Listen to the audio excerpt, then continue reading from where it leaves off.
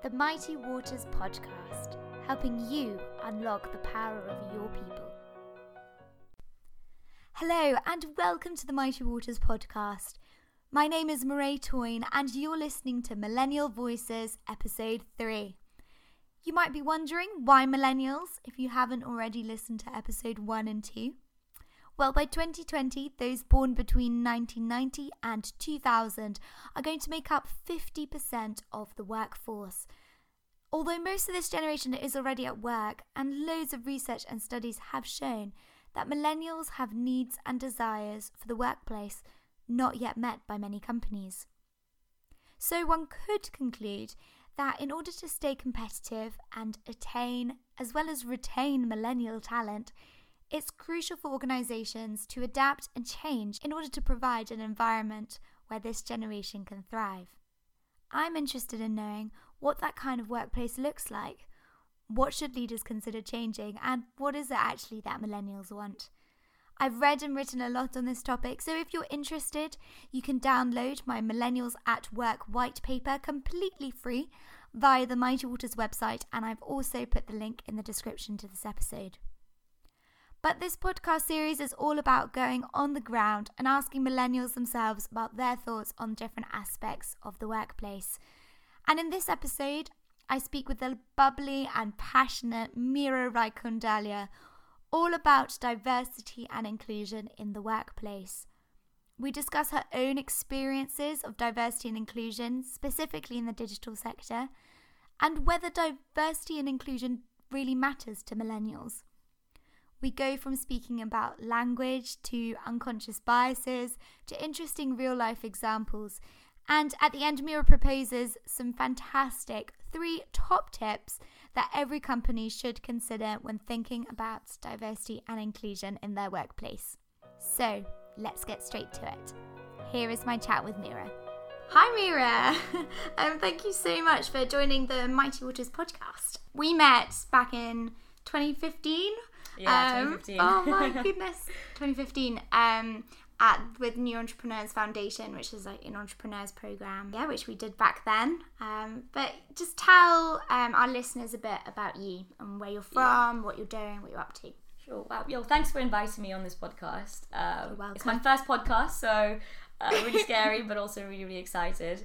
So I'm born and raised in Nairobi, Kenya. And moved to London at the age of 13, and I have an Indian background. I have quite an interesting experience in terms of like my schooling actually. My first school I went to, my primary school, was in Nairobi, and funnily was a posh English private school. And then when I moved to London, I went to the complete opposite school. It was like an inner city London state school. Bit of a culture shock. Huge culture shock, I know. Like it was the funniest thing was when we were in school in Nairobi, we had to like curtsy every time we walked past a teacher. Wow. And I did that when I moved to my school in London, and everyone looked at me like I was a complete weirdo. That was not the case at all. And my parents were like terrified of me being in this school, so they actually moved me to a selective sixth form after my GCSEs. 3 schools, 3 very different experiences, and I was kind of thrown into many different cultures from quite a young age, and it's definitely really shaped me as a person. Wow, that's diverse. Yeah, my favourite was the inner city London school, by the way. Was it? Yeah, by far. Yeah, it was so much fun. It was just why is that? more space to be a little bit naughty, but also just the people you met where you just like slapped in the face by hundreds of different people from like just thousands of different backgrounds, and it was exciting and interesting to see. Like our classroom of 30 people had like 25 different cultures within them, so it was you don't feel like a minority at all. Like everyone was from somewhere different, and everyone embraced it and wore it on their sleeves, and it's really exciting actually, really cool. Yeah. That's awesome. Yeah. So Meera, work-wise, you recently left Maddox Events, where you're working as a commercial lead for the Women in Tech series, and you're about to kind of work on a new venture which prepares 13 to 17-year-olds for a career in the digital sector. So you clearly have done, you're sort of passionate about digital. How did you end up there? Funnily, I've never really tried to get into a career in digital. I never thought about it as an option, as I'm actually not very technical at all. So I just happened to accidentally fall into it. I think it's just through my career. So my career has been very people focused, very sales focused, very relationship building focused. And through many different jobs, I've been working with and for tech companies. And it became very apparent for me to see that tech and digital is all around us. So whether you're a bank, a retailer, a construction company, or even a small business, you are influenced and impacted by tech every day. So it is the sector that has and will impact the most people. And for that reason is where I really want to be. Just to clarify, I'm in the business of ensuring people from different backgrounds are empowered to contribute and shape the fastest growing industry in the UK, which is tech and digital. And what I've done over the last 2 years, as you mentioned with Maddox, is help run large scale conferences to empower women in the tech sector. And now my next step and what I want to do now is working with schools, particularly disadvantaged schools, schools like the Inner City State London School that I went to empower young people into careers in tech by connecting them with relevant corporates and creating a talent pipeline that goes directly from the schools to the companies, whether that's through apprenticeships or anything else. But I'll talk about that a bit later on. Cool. But just to kind of sum that up, I was never meant to go into tech. Happened to fall into it because a lot of my clients were that way inclined. And I just understood the impact you can have and the impact that sector is going to has in our economy currently. And then connecting people in a relevant way as well is what I'm interested in. Awesome. So obviously you've mentioned kind of your diverse background and then this interest in digital. As a millennial, but not only a millennial, but as a woman of Indian ethnic background, working in the digital sector with kind of clients, tech, and what has your experience been of diversity inclusion? So I think before we get into that answer, maybe it's really important to define exactly what diversity and inclusion is. Because I'm very conscious of the fact that to most people it sounds like a fancy business buzzword to make companies look good. Which, in all fairness, it is if not done well and if the right people aren't pushing and driving it. So just to kind of go into a quote that I think that defines diversity and inclusion really well is diversity is being invited to the party, inclusion is being asked to dance. So without you can have as much diversity as you want. You can pretend to employ as many people from many different backgrounds without really understanding why you're doing so. But if you're not including them in the right ways, they will leave and you're not creating safe spaces for them. I want to go into that a little bit more, but I think that quote, and I'm going to say it again, diversity is being invited to the party while inclusion is being asked to dance. It's something that we should, be aware of kind of moving forward in this podcast. But yeah, I'm quite early in my career, so I'm 25 years old. I've been in quite a few jobs, actually 3 jobs to be precise. And I've never really thought of myself as an Indian ethnic woman in the workplace, and I'm sure most people don't either. No one thinks, oh, I'm from this background, therefore this is me and this is my identity in the workplace. And it's only until very recently that I have been thinking about what it is for me to be an Indian woman in the workplace. I'm specifically millennial. So just to kind of give you like a little bit of a story around this as well, my job has always been very client facing. So I jump on the call, try and make a sale, and generally go for loads and loads of face-to-face meetings. I've been all around the world to be in client meetings, whether it's the boardroom of Uber, HSBC, these kind of companies.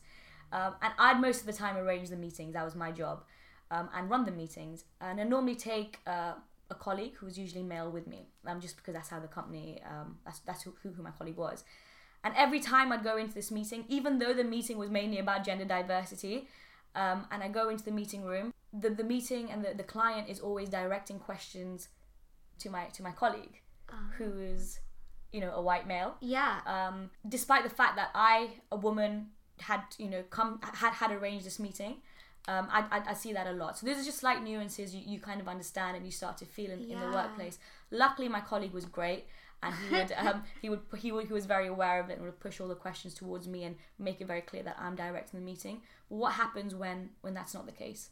What happens when your colleague wants to take all the credit? What happens when it happens in larger contexts where you're running a company and people don't, or you're very junior in a company and other people are given credit for your work and you can't speak up about it because you might not be as confident. So for me, it's not been too bad, but there are certain situations that I can pinpoint where I have to work double as hard or be more confident or really kind of shout out louder for the same results as a male counterpart would have in the workplace. Yeah. So I'm not sure if you felt similar things. So when I met with interestingly, sort of on the same lines, when I met with a lady who was very high up working in the civil service, and she met with me when I just graduated and I was kind of umming and ahhing about all my career kind of opportunities and possibilities. And she asked me what I felt was my kind of worst characteristic, what my, the classic interview question that everyone hates. And I said that I often can be a bit bossy. And she stopped me the minute I said that. And she says, bossy is a word that women get told when they're being authoritative and decision makers. Completely agree with that. Right? Yeah. And we get told that's bossy and it's a negative thing, whereas men get told that it's a lead, it's a quality of a leader. And that was the first time I'd really been challenged on the words that I use and the connotations that they have. I'd never even thought about it. This language is really important. I'm going to touch upon that as well a little bit later, but another thing is, I don't want to kind of talk about the organization specifically, but I was in this organization where I was the only woman of color, and someone asked me, counterpart asked us, so same level as me, said, "Oh, you're here to tick a diversity quota," and it was said in jest, but me in that moment was like, maybe I am, maybe I am here because I'm filling a diversity quota, and that your confidence just shatters in that moment, and you don't want to argue it, but you become defensive, and then it plays in your mind, and it's always played in my mind. Am I just a diversity quota? Am I just filling a diversity quota? So it's also we have to be really careful about quotas, things like that, but making people feel really valued and making them feel that they're there because they deserve to be there. Yeah. Your quote was, diversity is being invited to the party and inclusion is being asked to dance. How do you think from your experience, how do you think the digital sector measures up to that? In all honesty, I think it's very difficult to measure inclusion, because inclusion is a feeling. You can't say, there's no statistic around how you feel in the workplace, but people don't think that's important because it's something that's untangible. But what it does essentially when you have an inclusive workplace is it makes people want to work harder. It makes people more motivated because you feel like you belong. Everywhere you belong, you want to contribute to, right? So the importance of inclusion is probably one of the most important things in the workplace, and about 40% of companies don't want to deal with diversity and inclusion because they think they don't have enough time. If you don't have enough time, that means your workers aren't productive enough because they don't feel included. So it's a really, really important, interesting question that you've asked here. But what I want to go into is actually describing what the general state of diversity and inclusion is in the digital sector, by starting off by talking about a recent study by EY. They launched this on International Women's Day this year, something called the Press for Progress movement. And it's a campaign that shows that it will take 216 years to achieve gender parity if we carry on with the current rate of change in the workplace right now. 216 years. Wow. There are also more CEOs named David than there are female CEOs in the FTSE 500. Sorry, carry on. No, for sure. And then that's just taking into account gender diversity, right? These are statistics I'm telling you about gender diversity, and we have been talking about gender diversity in the workplace for the last 20 and 30 years. So actions have been taken to solve these issues. We've barely started talking about intersectionality and race and class and sexuality. These things we've just started talking about. So we don't even have that much statistics on it, and the problems to be solved is just so vast. So the answer to what's the general state of diversity and inclusion in the workplace, I think it's superficial the way it's been thrown around right now, and also we are miles behind achieving equality to the level that we need it to be. So for example, just 17% of tech specialists in the UK are women, and that was from a study in 2015. 40% of people think there is a double standard against hiring women, and blind applications actually lead to 5 times more women coming in through the interview process. Wow. In America, African Americans are 16% likely to get invited to job interviews. So there's a whole bunch of statistics that I can throw around and talk about. But I think it's more important to ask, what are the benefits of a diverse and inclusive workplace? Okay. Like, what can we achieve by having diverse and inclusive workplaces? Because we can talk about the problems forever. We know it exists. That's why we're here. That's why we're here talking about it. But we need to understand what the importance is and how do we move forward from that. Yeah. So, for example, gender diverse companies are more likely to perform 15% better. Ethnically diverse companies are more likely to perform 35% better. It's really important for our workforce to reflect our customer base. And this quote, which is actually more in the lines of spirituality, and something I picked up on, is creativity is the ability to expose yourself to as much as possible. And that is with everything. In the workplace, you're exposed to many different ideas, many different backgrounds. That's how you be creative. That's how you can become creative. That's how you can innovate. That's how you can stay competitive. So we know there's an issue, and the state of diversity is not where it needs to be in the tech sector at all. It's probably one of the worst in the tech sector. But it's really important to understand why it's important. It's not just a moral issue, which it is, of course, but it's more about, companies can really benefit from this. We can really start to innovate. We can really start to solve social immobility problems, things like that, if we really take it into consideration. And then now we need to work out how we actually do that. Yeah. Does that make sense? Yeah, no, that makes sense. Just want to touch on a thing you just said around the customer base and the company reflecting the customer base. Do you have an example of when that has happened or hasn't happened, worked well or not worked well? Yeah, totally. So something pops into mind. I think this is quite a famous example, but I'm going to say it anyway. So when Apple, and I can't remember the exact date, by the way, so please don't hold me to this, but when Apple launched their health app a few years ago, I think it was in 2014, potentially, they had such a male-heavy engineering team that they actually completely missed out the menstrual cycle in the health app. Now, the menstrual cycle affects 50% of their customer base. If you're a woman, that is like number one priority in terms of a health app that you would need. Did you agree with that? Yeah. But they completely missed it out on their first prototype because they didn't have anyone even thinking about that. Something so basic, right? Now think about the world and what we've forgotten or missed out in a more subtle form than it does for women. In our engineering, in our cities. So if we start to if we had to deconstruct the entire world and start building cities from scratch and start building cars from scratch, where men and women were equally represented through history, I think everything would look very different. I know that's really conceptual. Yeah. But another example is navigation apps, right? I don't know if it's just me, but I can never work navigation apps. When it tells me to turn right in 300 yards, I have no idea what 300 yards means, right?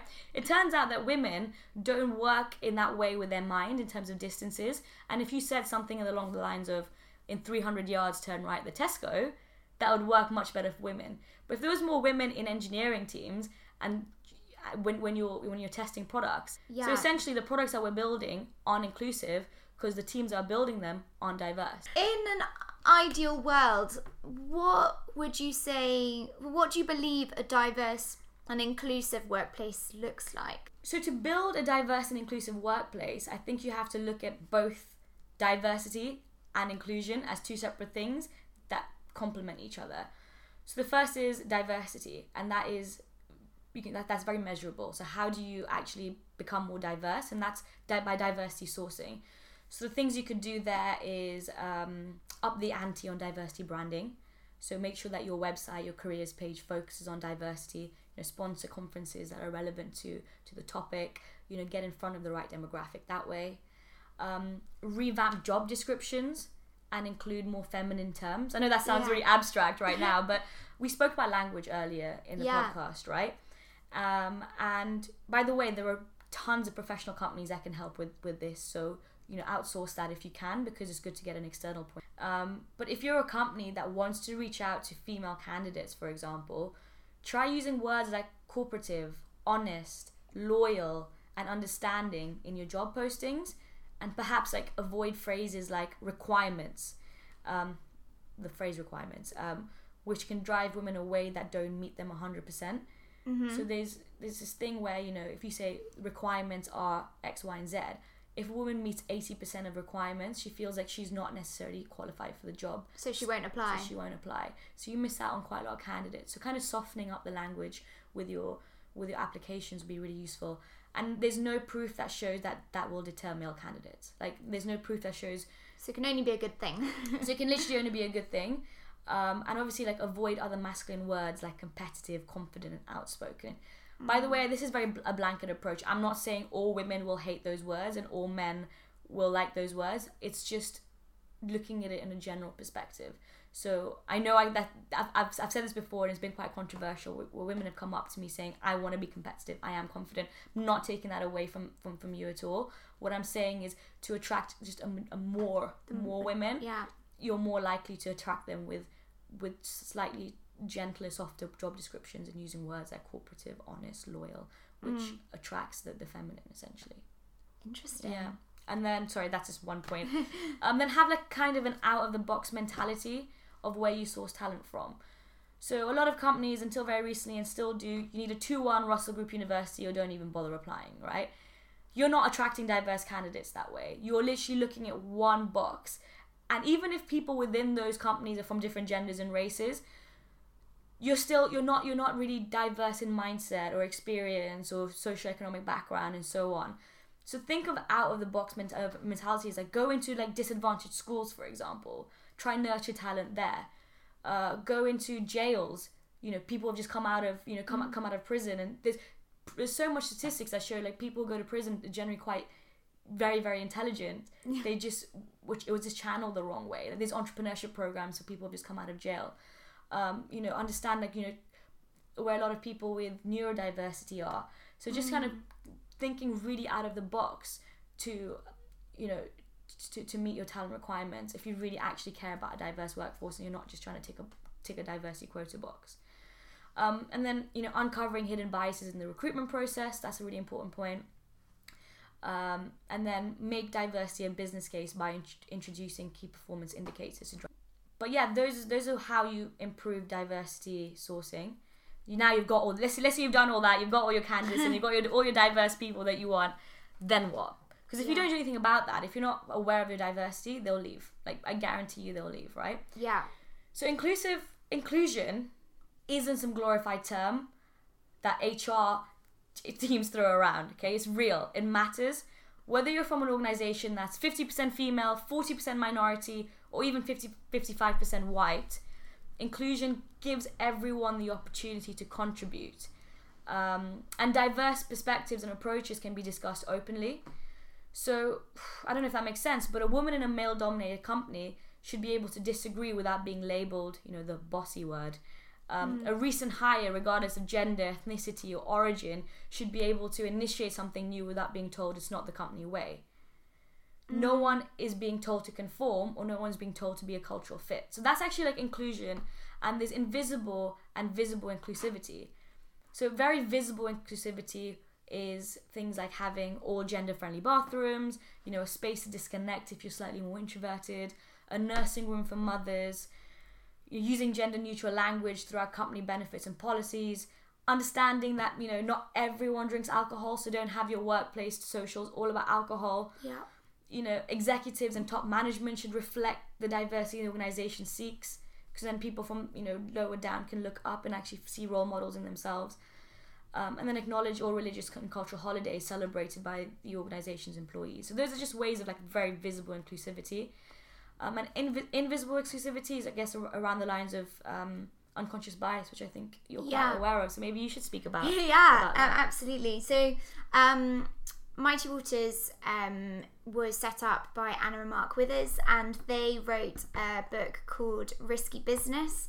And they developed a really amazing framework called the Hidden Risk Framework, which is basically made up of 8 characters, and each of these characters embodies a bias cluster that we have. So as an example, one of the characters that I particularly relate to is the writer. So when, throughout life, whichever decision you're making, you might write out a script of how that decision is going to go, and you'll stick to that decision, and you will just write it all out. You'll write out your business plan for a year, and you'll have it all in your head, and you will determine your decisions around the script that you've already written out. It's just a fantastic framework to help teams, help individuals, leaders understand and ask questions around those characters and recognizing them, having a language to talk about, saying, oh, are we being a bit like a captain here? Are we so fixed on this idea and not considering X, Y, Z? It just brings it alive and help, because it's so difficult. How do you make the invisible visible? Yeah, for sure. It's so hard, but it's a fantastic framework, which you can definitely read up on more 100%. On the website. You just gifted me that book, so I'm going to be, delving into that very deeply. So, I mean, do you think it's even... We've just talked about, the ideal, diverse and inclusive workplace. Like, do you think it's even achievable?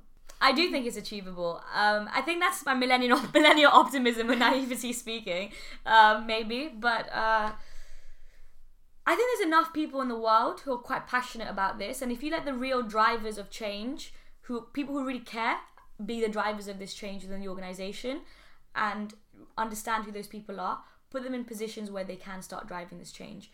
So don't just get someone who's an HR leader who just has to do it because they need to tick a box. Identify within your organisation who actually cares about these issues and get them to drive the change, because that's when it's going to authentically be done. There's frameworks, as you mentioned a framework, there's literal points that you can do to improve your diversity hiring process. There's ways that you can become more inclusive. So if you genuinely want to invest into that, and I think you should for the business case more than anything, then there's no reason for this not to be tackled. Yeah. So, and we're getting that way. Maybe I'm just honestly being optimistic, but the people I've spoken to, the D&I leaders I speak to, they do care, and they're working towards it. Yeah. And do you think, as a millennial, being a millennial has anything to do with your passion for it and your views on diversity? So yeah, as a millennial, we're definitely more open, and we want more diversity around us, because we live in a truly globalized world. Yeah. We travel a lot more. We're exposed to a lot more people from different cultures and backgrounds. Did you know, like, for example, 25% of all primary schools to UK right now, so not London, the UK, are from ethnic minority backgrounds. 1 in 4 people, I did not realise that. Yeah. That just shows the state of the world that we live in right now. It's truly cosmopolitan. It's global. We've been, exposed to it from a very young age. If you think about my school history, so if you don't see that in the workplace, you actually don't feel at home. Yeah. So you're kind of like, oh, like, even if you're someone from not a minority background and you go into the workplace and there's no one from a minority background, but you've grown up in London, you're kind of like, that doesn't feel at home. That doesn't kind of reflect the workplace that I want. 100%. Yeah. And do you think millennials, when they're looking at potential jobs or companies that they're wanting to work for, that they actually look at the diversity of this company, that they do their research around that, and that for them that would be a real kind of draw or put off? Yes, and I can answer that with a statistic. Go on. Okay. There's this article I read. The article was called 6 Statistics That Will Convince You to Prioritize D&I by Melissa Susano on the Teamable blog. The first thing the article says is 67% of candidates want to join a diverse team. 67%. That's it. Yeah. Now, I don't know where they've done that research from, but it's a Glassdoor kind of... Yeah. They've done it through Glassdoor, so I don't know who they've asked specifically. Yeah. But that's still incredibly telling. Yeah. So people want to work in diverse teams. I mean, I know if I go into a company and I see a huge array of people, I'm already interested. My interest has been piqued. Actually, reflecting on the customer base thing again, if you're a global company, yet your team is made up of only British people who come from one class standing, and what is that really going to represent, the reach that you have and all that? Absolutely. So yeah, I'm totally with you on this one. Are there any organisations, Mira, that you would say in the digital sector who you would say role model a diverse and inclusive workplace really well? Oh, that's a tough question. Someone's gonna get a free plug in here. Insert now. Sponsored by. So I have worked with a wide range of companies in this space, but a company I genuinely think is doing quite some interesting stuff is PwC. Okay. The reason being is they've launched this program, or it's a charter really. It's called the Tech She Can Charter. Okay. And what it does is they're actually going into schools, and they've got about 100 odd companies signed up to this charter, tech companies around the UK, and they're basically bringing together people from different companies, going into schools and helping young girls to start coding from a young age. So breaking down the barriers of what being a techie really means. So they're going to the root of the problem, which is that young age where girls get put off tech. And there's a lot of research that they've carried out to back it. And they made it like a business objective. So people from all across the business are championing this charter. And they're not just doing it for themselves, they're getting all these organizations involved. And I've personally been to one of their meetings where there's been 50 or 60 representatives from different companies coming together to really try and solve the future of tech talent. And it's not even it's not going to be, the results aren't going to be now, the results are going to be 10 years down the line. But that's for me a really honourable thing for a big organisation to take a stand on. So that's one of the things they do, which I think is really exciting. But when you're talking about in the workplace currently, PwC also leads the way in demonstrating that a proper commitment to health and mental well-being in the workplace. So they encourage they encourage their staff to kind of take leave for mental health purposes. They give an allowance to do things that would help them outside of the workplace. And I think what this does is it encourages performance. It empowers loyalty. It makes a better and more productive workplace. So mental health is something that's generally quite overlooked. And just based on my research and what I've heard, I think PwC is taking some really good actions to ensure that they're doing that. That's not to say that no other company is. It's just something that's that just comes to mind based on what I've seen. Yeah. They also do some really good stuff for women coming back to work after pregnancy. What do you think is sort of the most important way to tackle this issue, like moving forward? Yeah.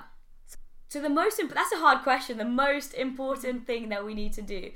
I don't think there is a most important thing. I think the pipeline is so huge and the problems are so vast that everyone needs to tackle the problems in different ways depending on what they do. So some people are going to tackle it in the boardroom. You're going to have organizations that are going to push more women or people from diverse backgrounds into the boardroom. You're going to have people trying to work on it at senior management level. You're going to have people trying to work on it at graduate level. That's all important. All of it comes together. All of it's going to create a more diverse workforce. Personally, what I think I want to do and I'm most passionate about, and the most important issue for me, is tackling this from the schools from a young age, specifically with social mobility, so going into disadvantaged schools, and helping young children, or children's probably the wrong word, teenagers ages 13 to 17, and giving them access and the opportunity to be able to understand what a career in the digital sector could look like for them. Because what you think about when working for companies like PwC or Google, maybe not Google, but is that you need to be a certain level of intelligence, or you've got to come from a certain background, or you've got to wear certain clothes, you've got to speak a certain way. And it's very unattainable because there's a lack of role models that reflect who they are as people.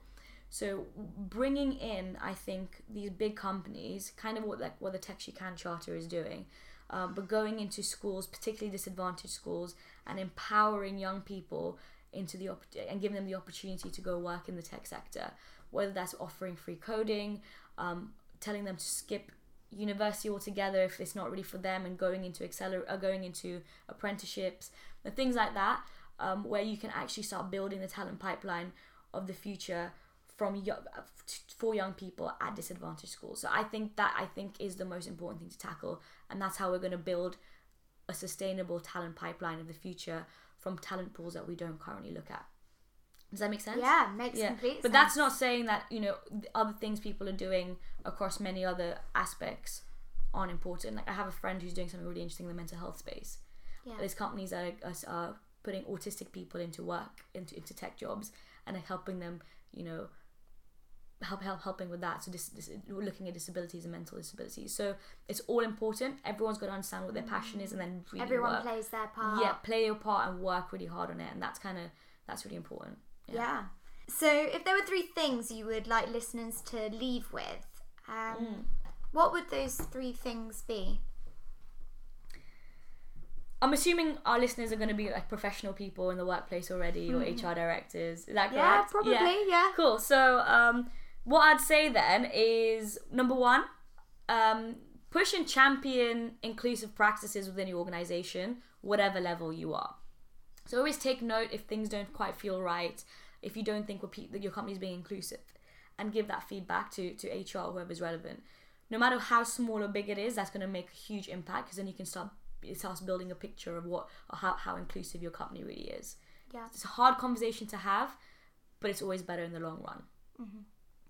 Number 2, this is something I'm really passionate about, is think about how you make a difference to inspire the next generation.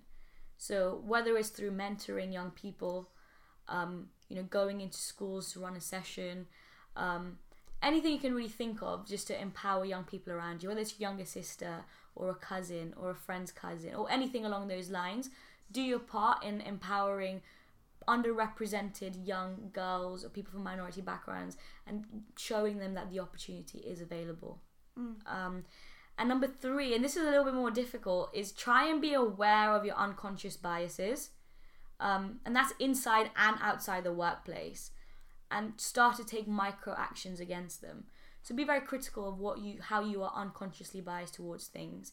And it's a really difficult thing to do, but then start noticing it and then changing that, because it starts on a micro level. And the way you can do that is by just simply having a conversation with someone from a different background in your workplace, asking them, what is your experience like, and then being very, very aware of that. Yeah. So yeah, what do you think? Yeah, I think those 3 points are excellent, and it's been an absolute pleasure chatting to you, Mira. Yeah. And all the best with your new venture. Yeah. Thank you. And thank you so much. Thank you so much for having me. I hope I haven't. I've never done this before, so I have no idea how this is going to sound, and I'm terrified of listening to my voice back. So thank you so much for having me, and it's been awesome. It's been really fun. So that was episode 3 with the lovely Mira. And if this is an area which you and your organisation need some help and support in, then here at Mighty Waters we can assist in numerous ways. I touched on the hidden risk framework that Anna and Mark Withers, the founders and directors at Mighty Waters, developed together. If this is of more interest to you, you'd like to know a bit more about how you can apply the framework, you can get in contact with us via the website www.mightywaters.co.uk. You can find us on LinkedIn and message us directly, or you can even listen to a podcast episode in our last podcast series, Debiasing Decisions, where Anna and I talk about diversity inclusion around applying the hidden risk framework in this area. So do give that a listen as well if that is of interest. Anyway, until next time for episode 4 on Millennials and Fitness, where I meet with Catherine Armitage and discuss the importance of fitness for this generation. So do listen to that. Until next time, work well.